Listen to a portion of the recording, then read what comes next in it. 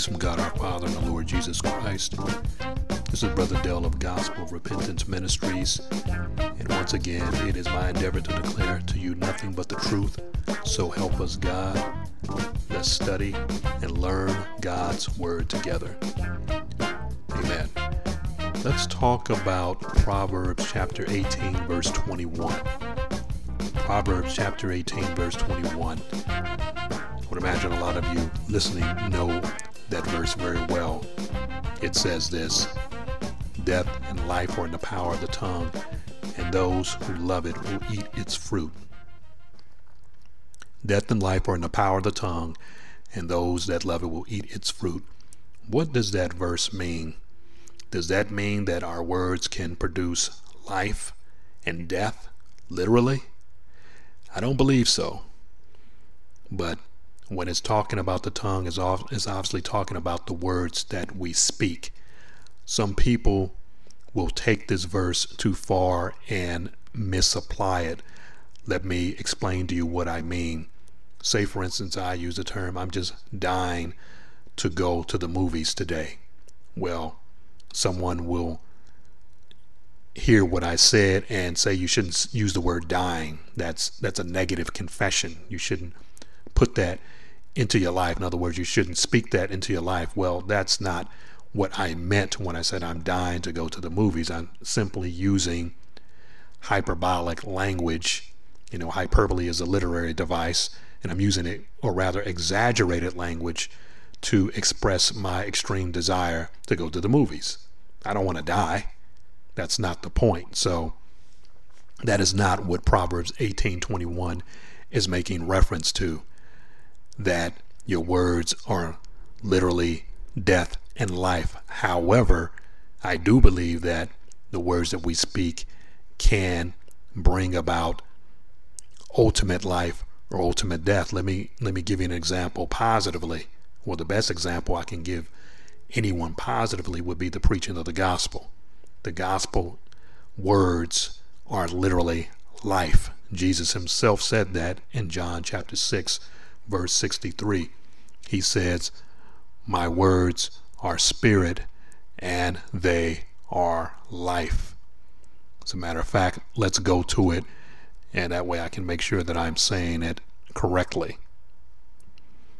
He says, it is the spirit that revives, the flesh profits nothing. The words that I speak to you, listen to what he said, the words that I speak to you, they are spirit and they are life. Jesus speaking to the masses. So that is a case where the words, the gospel words, the words of ultimate and unadulterated exclusive truth are going to bring about life to anybody that receives them.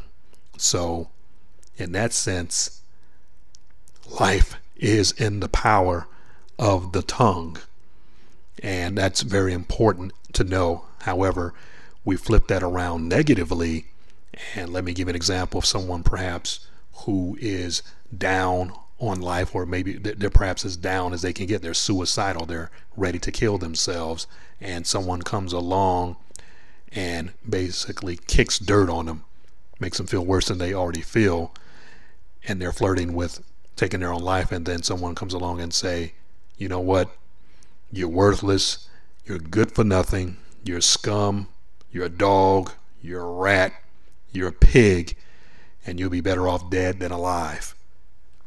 Now that person that is so emotionally beat up and bruised and feeling as worthless as they can may take those destructive words that someone spoke to them and take their own lives. Now, in that sense, those persons' words were deadly. They led to a person's death.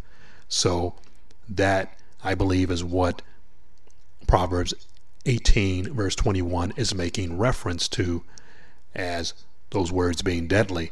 Now listen to what James said. Let's go to the book of James. James was actually the half brother of our Lord Jesus Christ, and James actually was not a believer in the Lord until his resurrection. If you read at the beginning of John chapter 7, he was not a believer in Christ, but he was, like I just mentioned, after his resurrection. And James says this, starting with verse 8, he says this: "But the tongue can no man tame.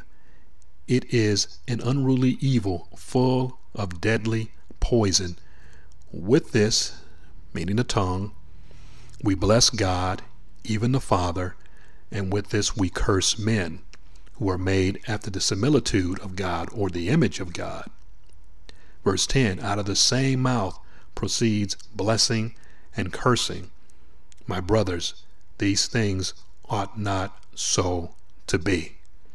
So, negatively speaking, James is saying that the tongue is an unruly evil. And when he makes reference to the tongue, he's obviously making reference to our words.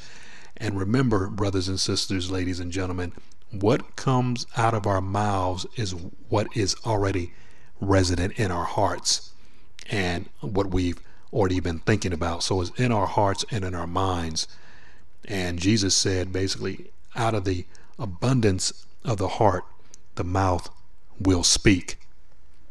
So if you ever want to discover what's in a person's heart, listen to what they say and watch what they do. They will reveal their heart and mind by their actions. So the actions and the words that we speak is an outflow of what's already in the heart and in the mind. So if a person is living righteously, then you know what's in their heart and mind. If a person is living wickedly, you know what's in their heart and what's in their mind. Jesus gave it away in the Word of God.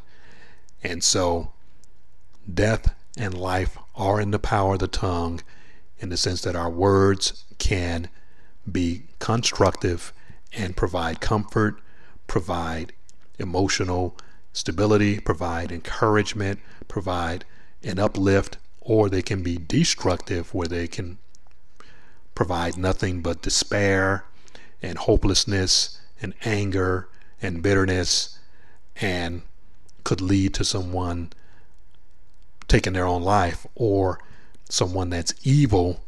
They speak words of murder. They speak words of anger. They speak words of despair. Those things also can bring about death. So it doesn't mean, once again, that if I say I'm dying to go to the store, or I'm dying to take this trip to New York, that I'm going to die when I get in the airplane and make my way over to the East Coast. That's not what it's talking about. That is incorrect. It simply means that what we speak comes from our hearts and minds, and what is in our hearts and minds is what we're going to speak and is what we're going to ultimately do. So hopefully this helps in explaining Proverbs chapter 18, verse 21. Once again, this is Brother Dell of Gospel Repentance Ministries. Peace from God our Father and the Lord Jesus Christ.